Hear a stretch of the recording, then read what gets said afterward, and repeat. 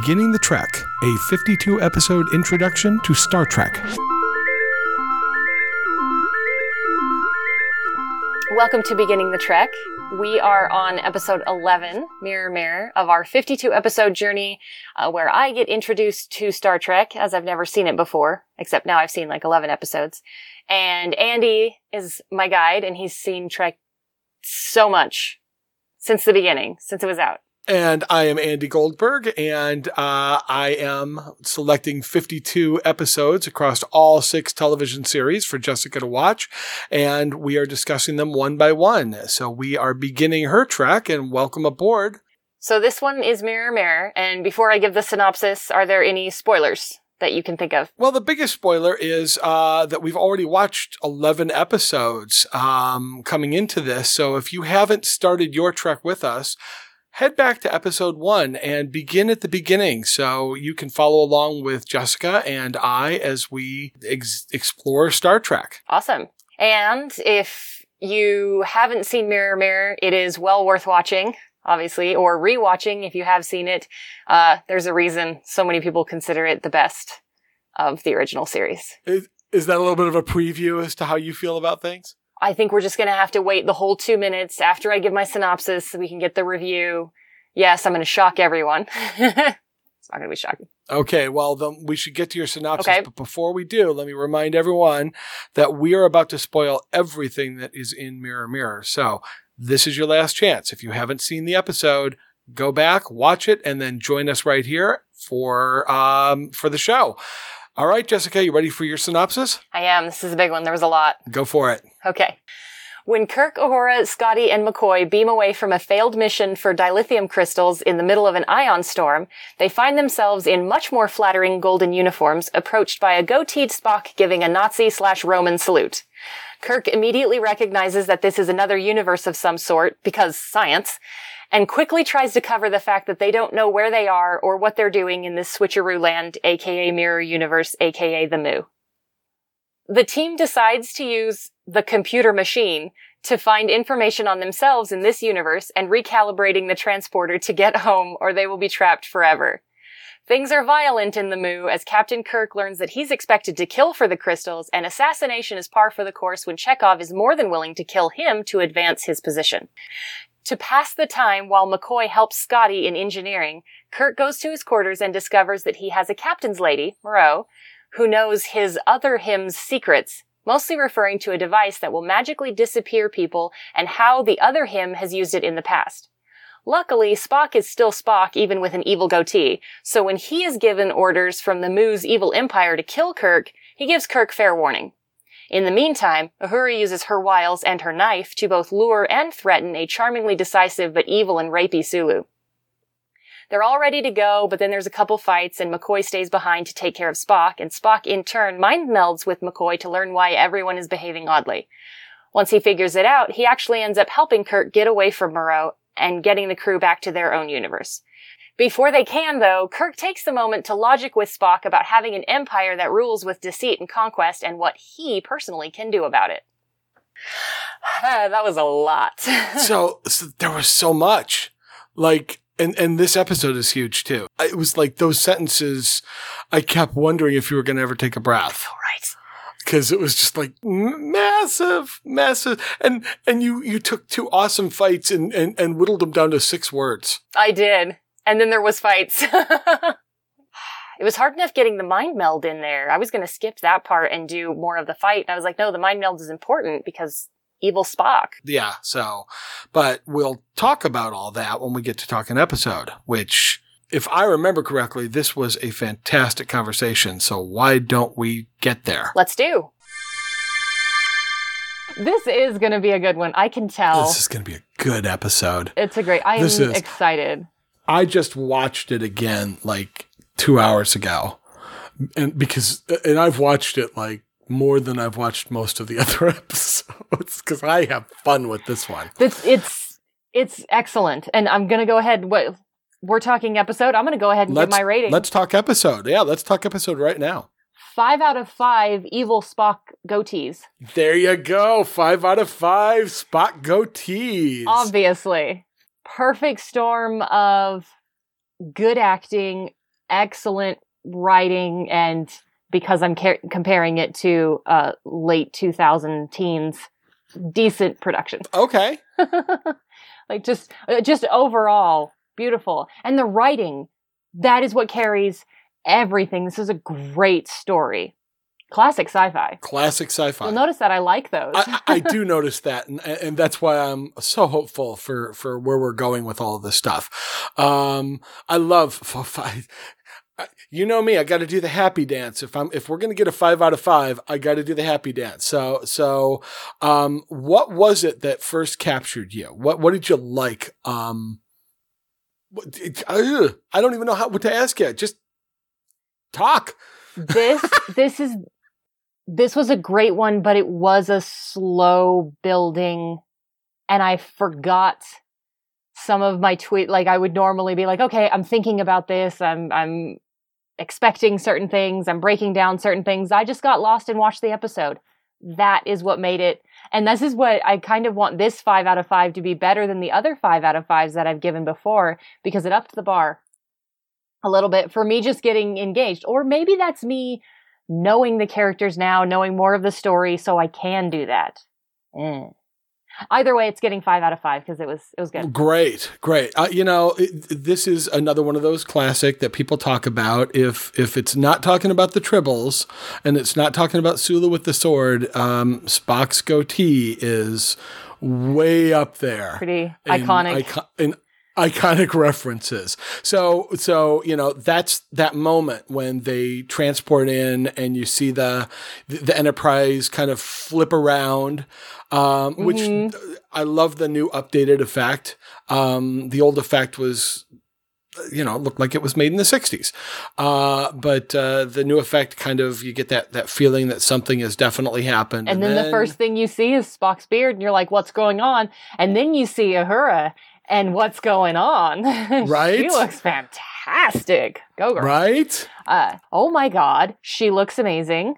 We said yes. this. They definitely have much more flashier. The evil side gets way better looking outfits. Let's be honest. And still, I think pretty stylish. Now, you tell me, because you're the style fan, not me. That's true.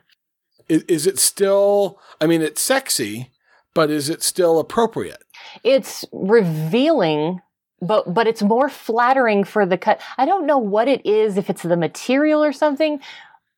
Their jumpsuit just does not. There's like 2 people in the entire world who can get away with that look. Men or women. I really don't think it's flattering on anyone. And the material is just like any bulge, any wrinkle is just going to stand out. And these ones had the band. Okay, it was gold. So it could have been toned down a little bit, but it's a sci-fi show. You get gold. It flatters their bodies more. I really do think this. I don't think Uhura necessarily had to be the one going around in the half shirts, but she pulls it off quite well. Let's be honest. Well, as far as I'm concerned, if somebody had to, I was okay with it being her.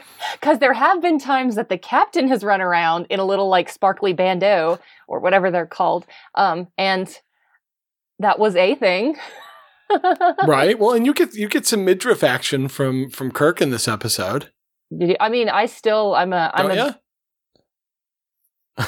trying to remember. Does he take off his shirt in this one? It's happened so many times. Oh, maybe he doesn't. I don't know. Yeah, at some point it begins. I think Sulu would have looked just as good half shirted. To be honest, he's a swashbuckling. Look at with the scar. The evils with the scar. Is there any trivia behind the scar? Has somebody written fan stuff? Like, that has to have a story, right? Sure. Well, there's definitely some non-canon stuff out there. There were a whole series of books. Like, I don't know, there's got to be over 300 of them by now. Sure. And I read a bunch when they first started making them. I don't even know how many, but I know that in those books they talk a little bit about his scar and where that might have come from. But honestly, not really. I tried looking it up quickly and I couldn't find anything on it. That's fair. But that's part of the fun, I think, of this episode is all of the backstory that seems to be there about these characters that we've been getting to know. Details. Like little details. Yeah. He should be the one with the scar on his face because he's probably the one that's gotten into a knife or a sword fight. It makes sense. Yeah, absolutely. Right. And he was pretty aggressive with Uhura, don't you think? Very rapey. But not the first time that he's shown interest in Uhura. No. Not at so they follow the same. I mean, Spock is Spock. Mm-hmm. Kirk is Kirk. They're just. This is a very interesting. I was going to wait till later, but this brings the whole nature versus nurture thing into play, because if you have these same characters who tended to go to this, it's not a completely different universe. Obviously, this is one that's so close to our own that the biggest difference is that they grew up in a empire instead of a federation. So all of the morals of that are different. And it's kind of, if you put this personality into a treacherous situation, Chekhov is going to become treacherous, pretty blatantly evil.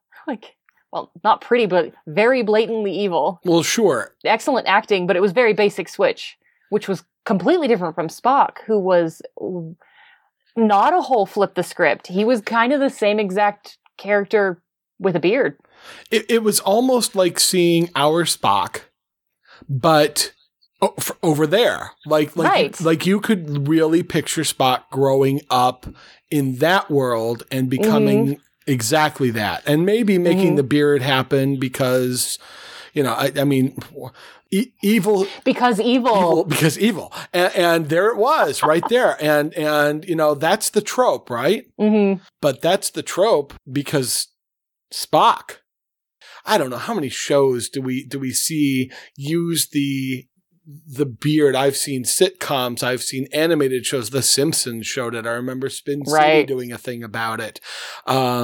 Every sci-fi show ever. We all talk about how you can tell, there's always a joke about how you can tell the evil guy because he's got the goatee. Right. Well, it's all from this episode. I know later on in the episode, they talk about, it gives him more character. And I couldn't make up my mind about whether or not I liked it. Okay. I'm still on the fence about it. Oh, you're talking about from an attractiveness standpoint? Oh, well, just, both aesthetically, but does it bring more character to him? Does it make him look more evil? It's interesting because it reminds me, I really think that in a way he's sort of the same character, but dealing with different circumstance. And how would this Spock make those choices over there? What choices would he make to advance whatever agenda he might be up to over there? Right. Which will be a little bit different. Not really. It was kind of the same. Both Spocks, and even in previous episodes, were like, I don't want to be the captain. They want to pursue science. Right. Both Spocks very, he had the entire line. I am not threatening. Even in this threatening environment, I'm not threatening. I'm stating facts. Yeah. And he's very genuine about not wanting to be in command, not wanting that for all those reasons. But he's also loyal to his code. He said, I am an officer in the Empire. And so if they tell me to do something, I will do it. And he absolutely would have killed Kirk if he felt that, except that the circumstances were a little unique. Right. And the funny that he has respect for evil Kirk and good Kirk. Yeah. I think he almost has. I have more respect for good Kirk, of course, for Prime Kirk or whatever you want to call him, because he's my hero, the lunatic in the brig back on Real Enterprise. He's just going to blow things up and take the gold and blow things up and take the gold. That's basic. That's not Kirk. That part of the show felt a little simple to me. It was like, okay, we just have to show this. And we really only saw the one. Is that it? We just saw the one scene of them over on the real ship. Yeah, at the very beginning.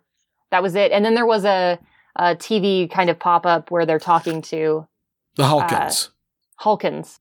On the evil ship, he's like, I'm going to give you 12 hours, obviously to give himself some time to get back. But that's the only times you see what are they called? The Hulkins. Yeah. The thing that Kirk has to overcome. It's so funny because I see these story elements now, and yes, the Hulkins, and they were great. Right. The Hulkin leader, with the purple dot. With the purple dot. We never see him again. He was just there to be the victim. Sure. basically, that Kirk needed to try and save while he was working out what to do. It wasn't that huge a story. No, it wasn't the point. It was a point. It just added to the tension of if you don't kill the Hulkins, Spock's going to kill you, and then there's really no point in you trying to get back anymore. So you better do this quick. Right. It wasn't a very complex. This wasn't like a super complex, not like Journey to Babel that had a lot of stuff going on. A little like Trouble with Tribbles. It still had more going on, but this was which may be why it shined so much. I want to backpedal on something, actually. Because I said it was just the reason, but it was also a big part of Kirk's plea to Spock to make a difference at the end of the episode. We'll talk about that more, but Kirk's plea was all about the illogic of doing it the way they've always done it. Right. And it wasn't about save the Hulkins because you need to be a good person. It was what you're doing is illogical. That is the way he would appeal to Spock in any world. Exactly. And that backstory needed to be there. That was a beautiful touch, I thought, at the end. He's good Kirk, so he's going to take the time, even if it doesn't need to be taken, and make this universe that he's never going to return to, or I don't know. Do they do it later on? Sure, Star Trek. It's a sci-fi show. Guaranteed there's another one. Another show in the Mirror Universe? Yeah. As it will become known for now and all time, the Mirror Universe. Can we call it the Moo? No. No, we cannot call it the Moo. You can call it the Moo, but I'm not going to call it the Moo. Oh my goodness. Anyway, yes. That relationship was really interesting because it was still, I think that Kirk and Spock are soulmates. And I think that this makes a very interesting thing for all of the people who think soulmates are male, females who get married. I don't think that's true. I think friends definitely can be your soulmate in life. And whoever you're in a relationship or whatever happens, those two are soulmates, even in parallel universes. Yeah. And I thought that was kind of cool, actually. I love that. I love that description of them. And I don't know if I've ever actually heard anyone call them soulmates before, but it so fits. It does, doesn't it? As I think about this episode and how they dealt with each other, like you said, even on the other side of dimensions, I mean, they have they're a dimension apart, and they still figure out how to work together. Did you hear at the end, Kirk calls them my Spocks? Yes. And I think that's when the gears started turning in my brain. I was like, oh my God, these guys are soulmates. Like, they're going to fit. They're going to talk to each other. They're going to joke. They're going to laugh. They're going to, later on, when they're palling back and forth and kind of throwing insults. Spock had the better insult, let's be honest. Spock had the better insult. You're talking about at the end? Yeah, when McCoy's like, any change would be beneficial or something like that. Oh, right, when they're talking about the bear. Yes, the banter at the end. Absolutely. Let me tell you about your human counterparts. Right? Well, and there's some more of that Spock, McCoy back and forth brotherly that we talked sniping. about, that brotherly chiding of each other. And I'm not sure, but I think we've been insulted. I'm sure. Getting back to the Moo. Getting back to the Mirror Universe. You're going to tease me with that forever. We're going to see some more of that. In fact, we're going to see some more of that in at least 2 more series. Okay. That's sci-fi. The second you say, there are parallel universes, there are multiple timelines, there are dimensions that you get through when you touch an object, the second you do that, it opens up the giant floodgates for writers to kind of go nuts with. And sometimes it's great and sometimes it's really bad. But most of the time it's great because it's sci-fi. So as long as they're true to it and give a plausible explanation as to, what's going on. Oh, I was going to ask you, how much do we believe that Kirk was just like immediately, oh, we're in another universe? And I mean, I was willing to go with it. I was like, okay, Kirk says we're in another universe, so sure. I loved how much exposition we got out just in inferring. Yeah. And then talking to the computer. Oh, God, that was so clunky. And the only reason I say that is because we've got Alexa, we've got Google, we've got Siri, we've got all of this stuff that we talk to computers all the time. And it's not, thank you for talking to me. What would you like to input? Sure. And when Kirk says, we need to figure out how to get back, they'll use the computer, meaning the counterparts. We have to too. Right. And as soon as I heard that, I thought to myself, does Jessica realize that there was not a computer in every home back when this came out? That computers only existed in universities and the largest companies in the world. And that's it. No. People couldn't just use the computer. Right. Wow. So when he says they'll use the computer, you're talking to a bunch of people that really aren't even 100% sure they know what a computer is. Right. Yet. This is like an introduction to technology for the common person watching a TV show at night. Wow. And beyond that, there was no such thing as voice recognition. Right. You couldn't talk to a computer at all. All you could do, if you were lucky, was type, and before that, punch holes into a card or a piece of paper tape. And that's how you talk to a computer back in the 60s. That makes no sense to me. How punching holes in a card makes anything run is beyond me. Like, I don't understand how that works at all. But that's way... Would you like me to explain it to you? Because I actually used to work with them. Oh, God. What happens if you, punch the card wrong? Then you throw the card away and you make a new card. Oh, God. But you're the programs that you had to have been able, because you're essentially putting 1 or 0, right? That's the punch of the card. Sort of. It was an ASCII text card, so you would actually be able to punch. If you hit an A, it would punch 3 or 4 different spots for an A. Itself would just be a bunch of holes that spelled out that part of that line of the program or that component. Moved on to magnetic tape. So we had these big, giant, reel-to-reel readers they were 6 feet tall cabinets, and you'd mount these tapes on. One card could hold one line, one line of a program. Okay. And so a program was a deck of cards, and decks could be huge stacks. You want to make a tic-tac-toe program, you probably got, 1.5 foot tall stack of cards.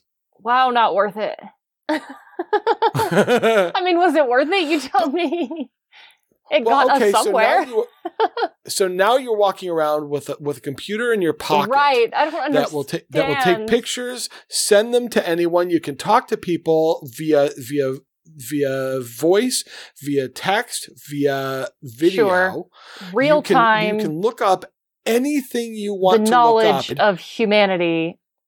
And none of what you have sitting in that little device there would have been possible if people didn't start with those stupid computer cards.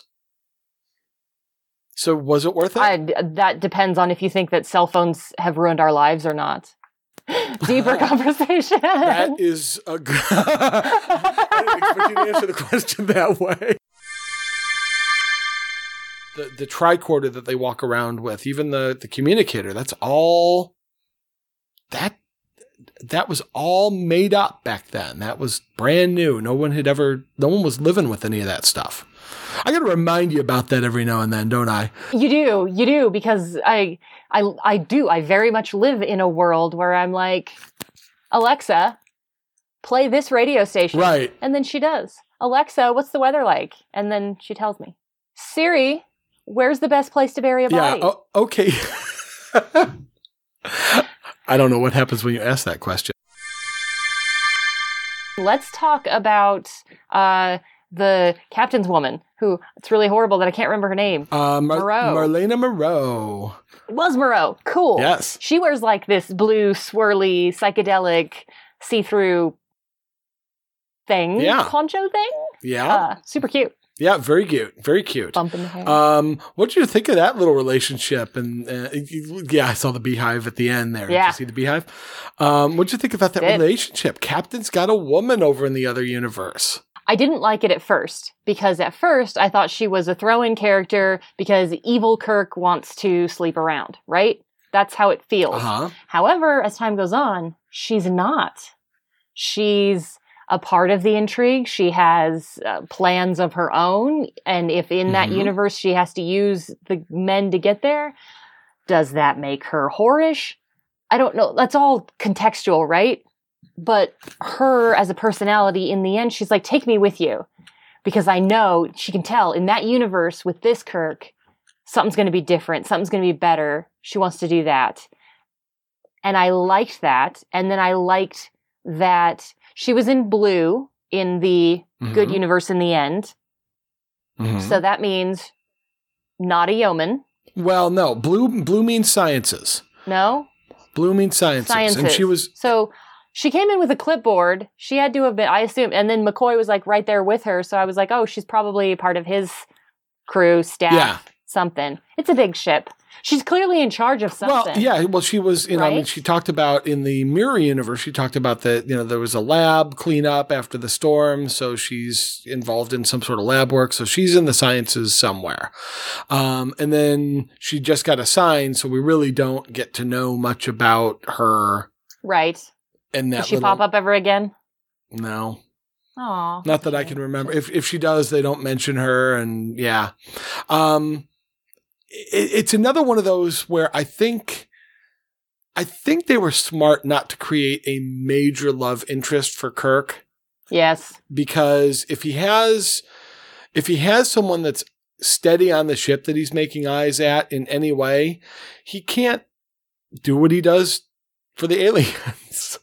I mean, I don't know another way to put it. Wow. Yeah. You know, I mean, but honestly, if he had a girl back on the Enterprise and then he's kissing Mirror Marlena. How could he possibly be monogamous when he's got so many alien ladies to choose from? No. It's not what I said. But in order for that story to get told the way that it got told, he needs to be right. Single over there. Single. He can't. Or he's cheating on the girl back in, and Captain Kirk can't cheat. So that's what I'm saying. So either you get Captain Kirk with a girlfriend, or you get Captain Kirk that can go out and do what needs to be done, what he wants to do. And occasionally... I think what you mean is be charming without being cheaty. Yes, there are many stories. That's probably the best way you're going to get out of this one. So I'm throwing you a lifeline here. Yes. But no, I think you're right. He's not a character that works with a relationship. He's not. There are many episodes where him being single is important. What did I predict? Oh yeah, I predicted an alternate universe. You did. Okay, so you predicted an alternate universe. Did you predict anything like we didn't really get into the what about it, did we? Right. Maybe I should be more detailed. Like if I'm sure, because I've seen sci-fi, I was pretty sure for this one. Yeah, I should have held you down on that one because it's like Mirror. Okay, you're a sci-fi fan. That's the gimme part of this prediction. Right. I should have made you like. Did you predict the idea of an evil universe? Oh, yeah. No, did I? No, I think I just said we're going to have to go back. The fans can let us know whether or not. Yeah. How close did she come, folks? Because, oh my gosh, I got to move on with the edit. Right.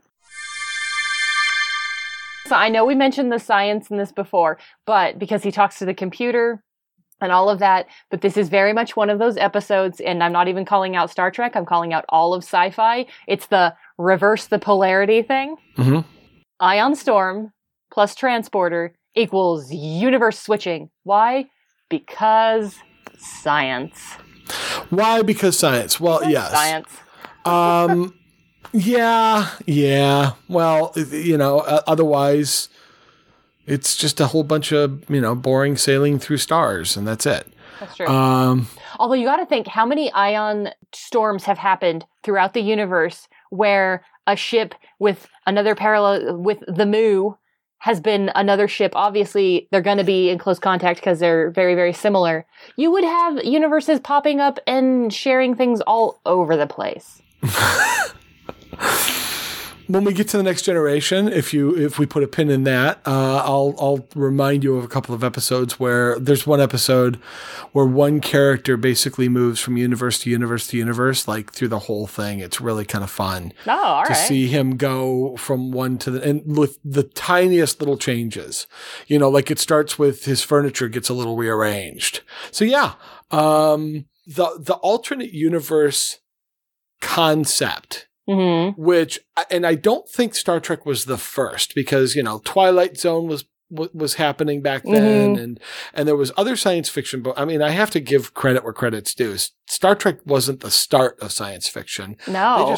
They just really sophisticated a lot of ideas about science fiction. Well, they put it into visual form and served it up to a common who wasn't reading Asimov, which, by the way, if you're a sci-fi fan, you're reading.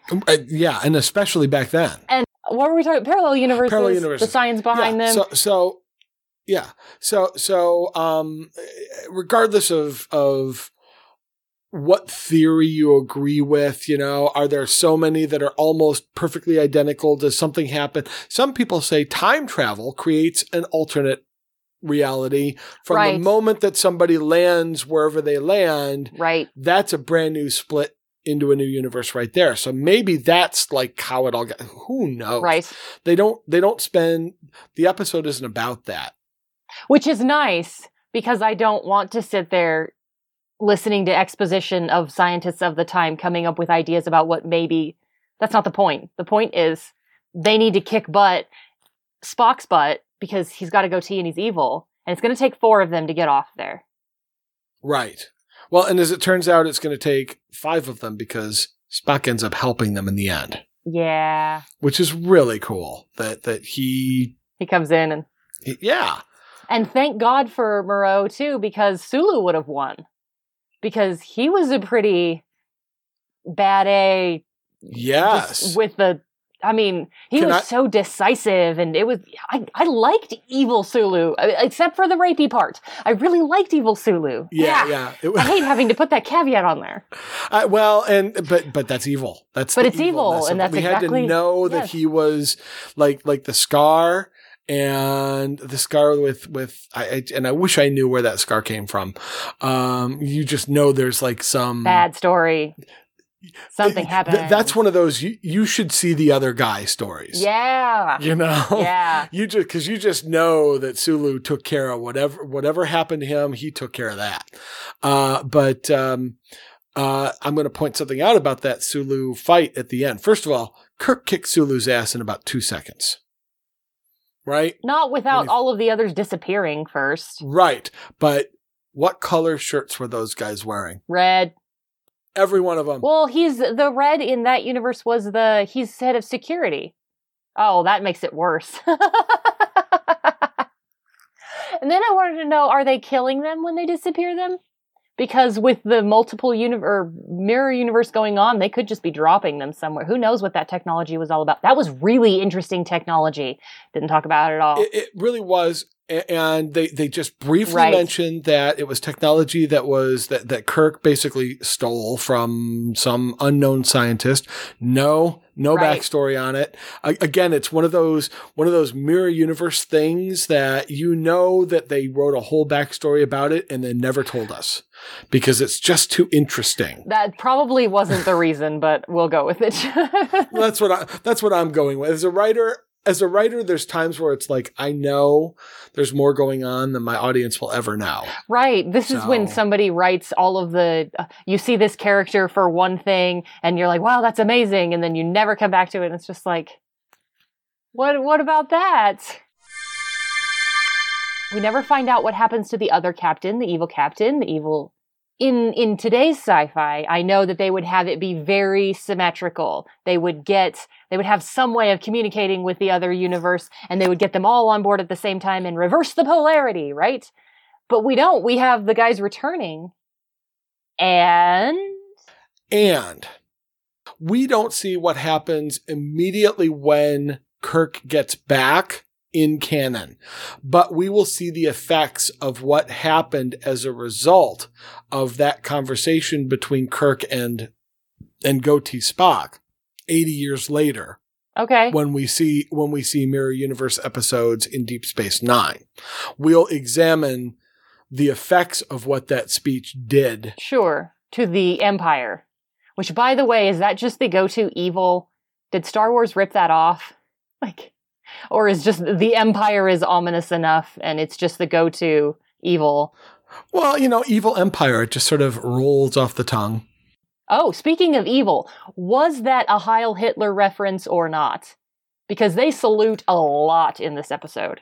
Yeah, and when I first saw it, it's got that kind of Roman centurion. Oh, okay, so not what I got. To it. So, but I could also, Roman centurion. It's not quite the Hitler reference. It's not quite the Nazi thing. Right, it's lower, but it's got that vibe. It's certainly that aggressive, we're coming at you with a fist headed toward you salute. And it's so they definitely wanted something that looked, that matched the evil side. So I don't know whether it was a direct reference to Hitler or Rome or somewhere else, but wow. More backstory about the this whole episode seems to have like all kinds of interesting how can we make it different and make us curious about it. Right, there was a richness to this one that you get that I haven't seen in other ones. That's what I actually love that you're asking these kinds of questions about it, because it shows how good the writing was. Yes. Yeah, I think you're very right. Because I'm not pissed off about something being not right. I'm not hung up on anything. I was just watching it and enjoying. I want to take you back in time to just before Trouble with Tribbles. Okay. So just before we watched Trouble with Tribbles. So I was watching what I thought was going to be the next episode, Mirror Mirror, mm-hmm. when I saw the Chekhov scene, mm-hmm. and there he is about to assassinate Captain Kirk in the Mirror Universe. And I said, I can't introduce you to Chekhov this way. Oh, yeah. That didn't work out because you can't see him like that, ready to kill Captain Kirk. I don't know. I thought it was pretty good. I kind of liked it in the same way I liked Sulu, where I didn't necessarily like the evil, but it sure acted. Yeah, but Sulu's a good guy. You didn't know who Chekhov was back before Trouble with Tribbles, and if you meet him beating up Captain Kirk and then getting punished. Oh, that agony chamber and what was the Avogrationator or? Oh, the agonizer, Agonizer. Yeah. That brought up a whole thing for me of military stuff that we don't see in the Federation for torture. There is never. So I've complained a lot about security. On the flip side, I will say some of that comes from the fact that if you trust people, you don't have to live in a world where the agony chamber exists. And that's a plus. That is a plus. I think it's a plus. I don't know about other people. That is a huge plus. But it, you can see the discipline there. The agony chamber, and they talk about full duration. Yeah. Never mentioning how long that is. Well, and you just got to think maybe that means until he's dead. I don't know. We don't. Because yeah. What else would you do with someone that just tried to kill you? This is why sci-fi is fun. This is when writers get to have the most fun, is when they're like, we can do anything. And it's okay. It's a Mirror Universe. We can have Uhura being pretty naughty and then smacking him down. Well, okay, so she has two awesome shining moments that she shines through the whole episode. She really does. And I've been waiting for this episode for weeks now, because it's like, oh God, get to Mirror Mirror, because she's a total badass in this. She needs more on-screen time. I know I can't do anything because it's kind of set. This was filmed a long time ago, but man, they did not play her enough. She's great. I agree. And what she does, first the stuff that she does with Sulu, mm-hmm. and backing him down and pulling that knife on mm-hmm. him, that was... She and nobody else steps in either. It's not like anybody grabs her and is on his side. Nope. The entire... Nope, she doesn't need it. Deck, what is that called? Area? The bridge. The entire bridge just is like, okay, do you, girl? Like, it was fun to see her with the knife and the. Yeah, and as soon as she leaves, those security guards at the door, like they're like, you're not gonna, right? You're not going after her. I wouldn't if I were you. Yeah, just like no, don't you dare. And then when she takes a phaser out of Marlena Moreau's hands, that's a nice move, you know. Yeah, I like that didn't turn into a big chick fight moment because that wasn't the point. It was just we need control, and she got it. Yep. So that's a fun, and even some of the stuff with the fight in sick bay. Mm-hmm. Everybody participating. She's just as in it as all the others. Which, okay, I have to say, this fight, I've complained about fights in the past. Yep. They do look a little silly to me. I'm too used to super fancy choreographed nonsense. I know this. Mm-hmm. Thanks a lot, Jackie Chan. This one was a good one. I enjoyed it. It still seems a little silly, but it was really, really well done. There's a lot of times when it was really obvious that you could tell that wasn't Leonard Nimoy. That was the action stunt guy. There's a lot of that in there. Yeah, and there's a couple of spots where, an elbow very clearly brushes by a guy's head instead of hitting him in the head. Right. But as long as you have the sound effect and the guy falling back, does it really matter? Mm-hmm. I don't know. Okay, so aside from production-wise, it was actually a good fight, I thought. Do we want to talk about the mind meld? Yes. The mind meld, this particular mind meld is more in line with how he does it normally. And this is the way that is not as hurtful. He's physically connected. He's got his hands on someone's face. Usually it's with the other person's permission. Oh, okay. Evil Spock is kind of doing a little bit of a mind, force. Oh, you don't want to use the word mind rape. Well, isn't that funny? I didn't want to use them. It was like he's being a little rapey himself. So he is just as invasive. And so as it's turning out, I'm realizing that maybe you should have seen an episode where you got to see a regular one, where the person is agreeing to it. That happens often. Maybe I'll make that I'm going to recommend one. Okay. So just the recommendations based on mind melding. Based on mind melding. I'm going to recommend a couple. And these will give you a little bit of an idea of what the mind meld can do. This is a really fun one. Yeah, I'm just going to recommend it without any caveats. It's stylistically a little bit different, but it's fun. It's called Spectre of the Gun. So, and I'll even tell you, they go back to kind of Tombstone, Arizona, and meet Wyatt Earp, sort of. Okay.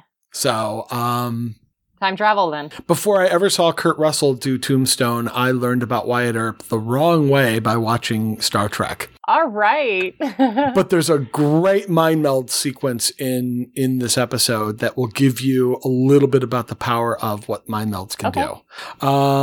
Yeah, there you go.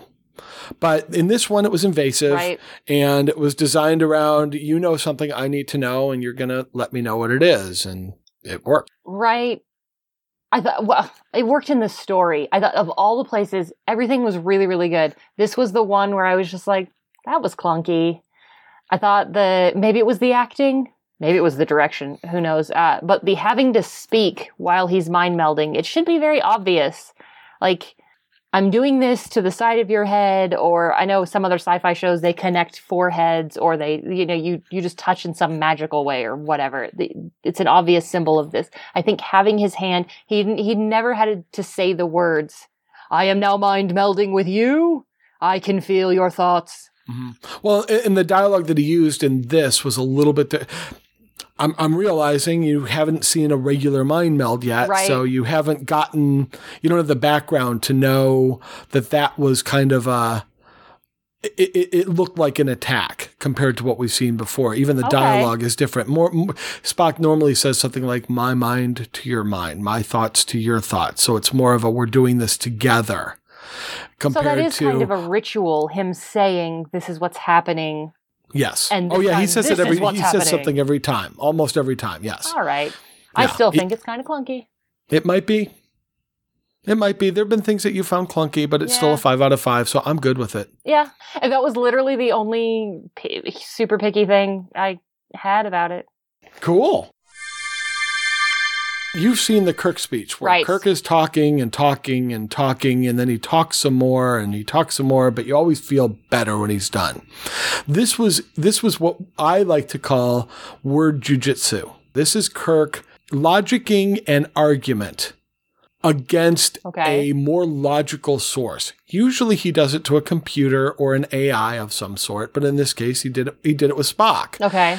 You know, the illogic of waste and be the captain of this enterprise. But it's interactive. Right. Spock is saying someone also has to have the power. I thought that was a fantastic moment. Probably the best. Well, there's a lot of good moments in this episode.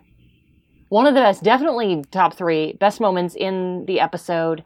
And part of it was because it was interactive. It wasn't a beat you over the head with a moral kind of thing. But it was the evil is going to destroy itself. Yes, Captain, it will. Why don't you counteract the evil with some good? Because good is going to win out anyway. You are correct. I will give that some thought. Or that's how the conversation went to my mind. Not that obviously they did it way, way better, but that was the logic of that. And I thought it was not incredibly subtle, but it wasn't a beat you over the head with it. And I liked it a lot. I liked that he was logicking to Spock. Because it's Spock. And like you said earlier in this episode, how else are you going to reason with Spock? How else are you going to appeal to his sense of right and wrong, good and bad, whatever it is, right? How are you going to get there? Of course you're going to use logic. Right. He's not going to respond to, but doesn't that make you feel better? You could have easily made this a movie, especially if you were given a little bit more time to the other and side. It felt rich. It felt thick. You know, Yeah. Yeah, this was a good one. This is a deeper 5-star, 5 goatee. I love it. Well, we've had 3 5 yeah. stars. I'm keeping track. In a row? Not in a row. No, not in a row. We've had 3. Okay. Well, I know this one, Trouble with Tribbles and Errand of Mercy. Errand of Mercy. Errand of Mercy. Which is still, I see you looking at it. It's like, ooh, but that was a good one too. Yeah. I'm starting to feel a lot of love for Star Trek. I knew you were going to fit me in. That was the plan from day one. I told you I was going to do this. I told you that once you got going with this, you wouldn't want to stop. And we haven't even, we're still in the original series. Right. You know, and you're already getting I'm there. like, this is good. What you're starting to feel is what those fans in the 60s felt. And I want you to get that what we've watched now from all 3 seasons, but it was after the 2nd season that there were rumors that they were going to get canceled. They just weren't getting the support. And there was a groundswell of letters, no email, handwritten letters that went in. Yep. Typed, handwritten, maybe some crayons, I don't know, that kept it on for a 3rd season. And then after that 3rd season, that was it. But did they have more stories to tell, or does the 3rd season kind of feel like, all right, we're kind of good, we're done? Well, they still have tons of stories to tell. And then they'll come up with a whole bunch more in the next few years, and we'll start the next generation. You know how that goes. But let me make a couple of recommendations off of Mirror Mirror that I wanted to. Okay, so if you liked this, not necessarily about the mind melding, because you gave that one, but recommended just because if you liked this one, you'll like it. Yeah, exactly. And what I wanted to do, because I really like the word jujitsu that Kirk does with Spock, I thought I would mention a couple of my favorite word jujitsu moments from other episodes of Star Trek. And the first one is called Return of the Archons. And in Return of the Archons, Kirk will meet a society that I'm not even going to tell you. Kirk will... So just go watch Return of the Archives. Yeah. I'm not even going to tell you what all these stories are, or what that story is about. Just enjoy it. It's a fun, interesting episode and great Kirk ninjutsu, word ninjutsu at the end. The other one is an episode called The Ultimate Computer. The Ultimate Computer. That was for you, Ken Ray. That was for you. The Ultimate Computer is another great word jujitsu moment.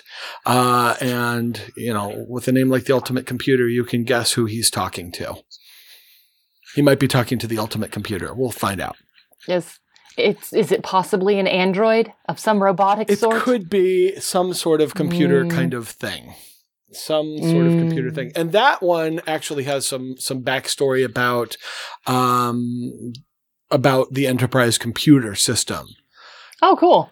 Taught to you by a bunch of people that really didn't know a lot about computers because we didn't all have them in our pockets back then.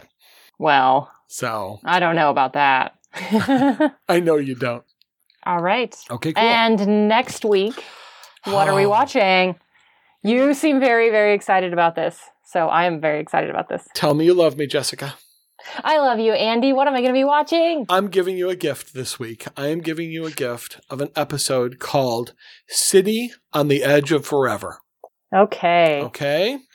Okay? City on the Edge of Forever is the 28th episode in the first season. Is that right? 28? Are we going all the way back to the first season? Oh, really? Yes. Oh, yes. All right. This one was... I'm surprised you didn't put this in earlier. This is the first one on the list. Whoa, wait, what? This is the first episode on my list. This is one of my all-time favorites. This is one of a lot of people's all-time favorites. And I can say that with confidence because I just know. I mean, there are something like, do you remember how confident you were when you introduced me to Firefly that I would love it? Yes. I think I said the words, you're going to love me because you're going to love this. Yeah. Jessica, you are going to love me because you are going to love City on the Edge of Forever. Yay. I love that feeling. Okay. Awesome. Oh, what the heck? Give me a prediction. Okay. The City on the Edge of Forever. All right. I'm getting a very Hitchhiker's Guide to the Galaxy at the very end vibe, but I don't think that Star Trek will go that way. And now I'm just meandering so that I can come up with something that's vaguely cool, and it won't be. City on the Edge of Forever is going to be about a meeting up with a civilization that is right on the cusp of like evolutionary change. And there's a city that's like right there. Like they're going to become energy beings or I don't think that's real, but not real. I don't think that's right, but they're like right on the cusp of it. And the Enterprise is going to get to either see it or be involved in some kind of way.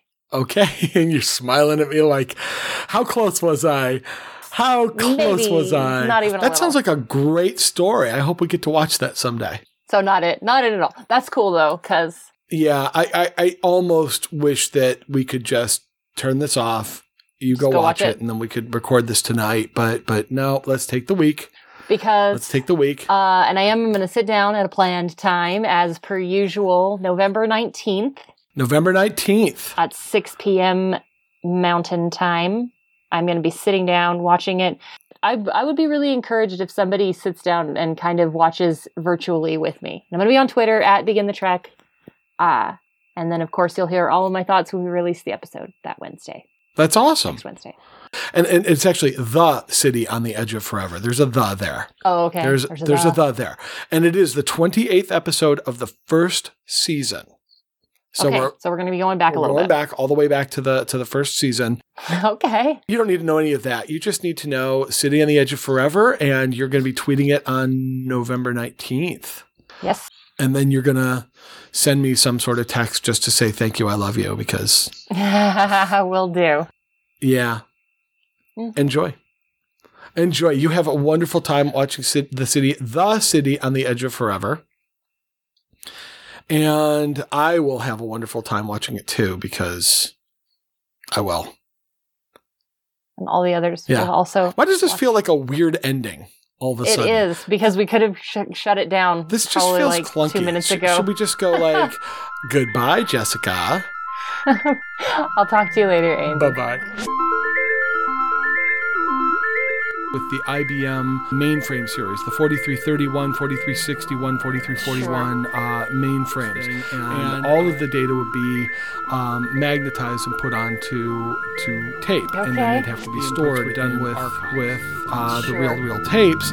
And then eventually I started working with the digital systems minis. Okay. And it's funny that they called them mini computers because they were like 6 foot tall cabinets. So I would work on these PDP 1170, PDP 1135 mini computers before moving on to the VAX, Sure. the VAX systems that I used to work.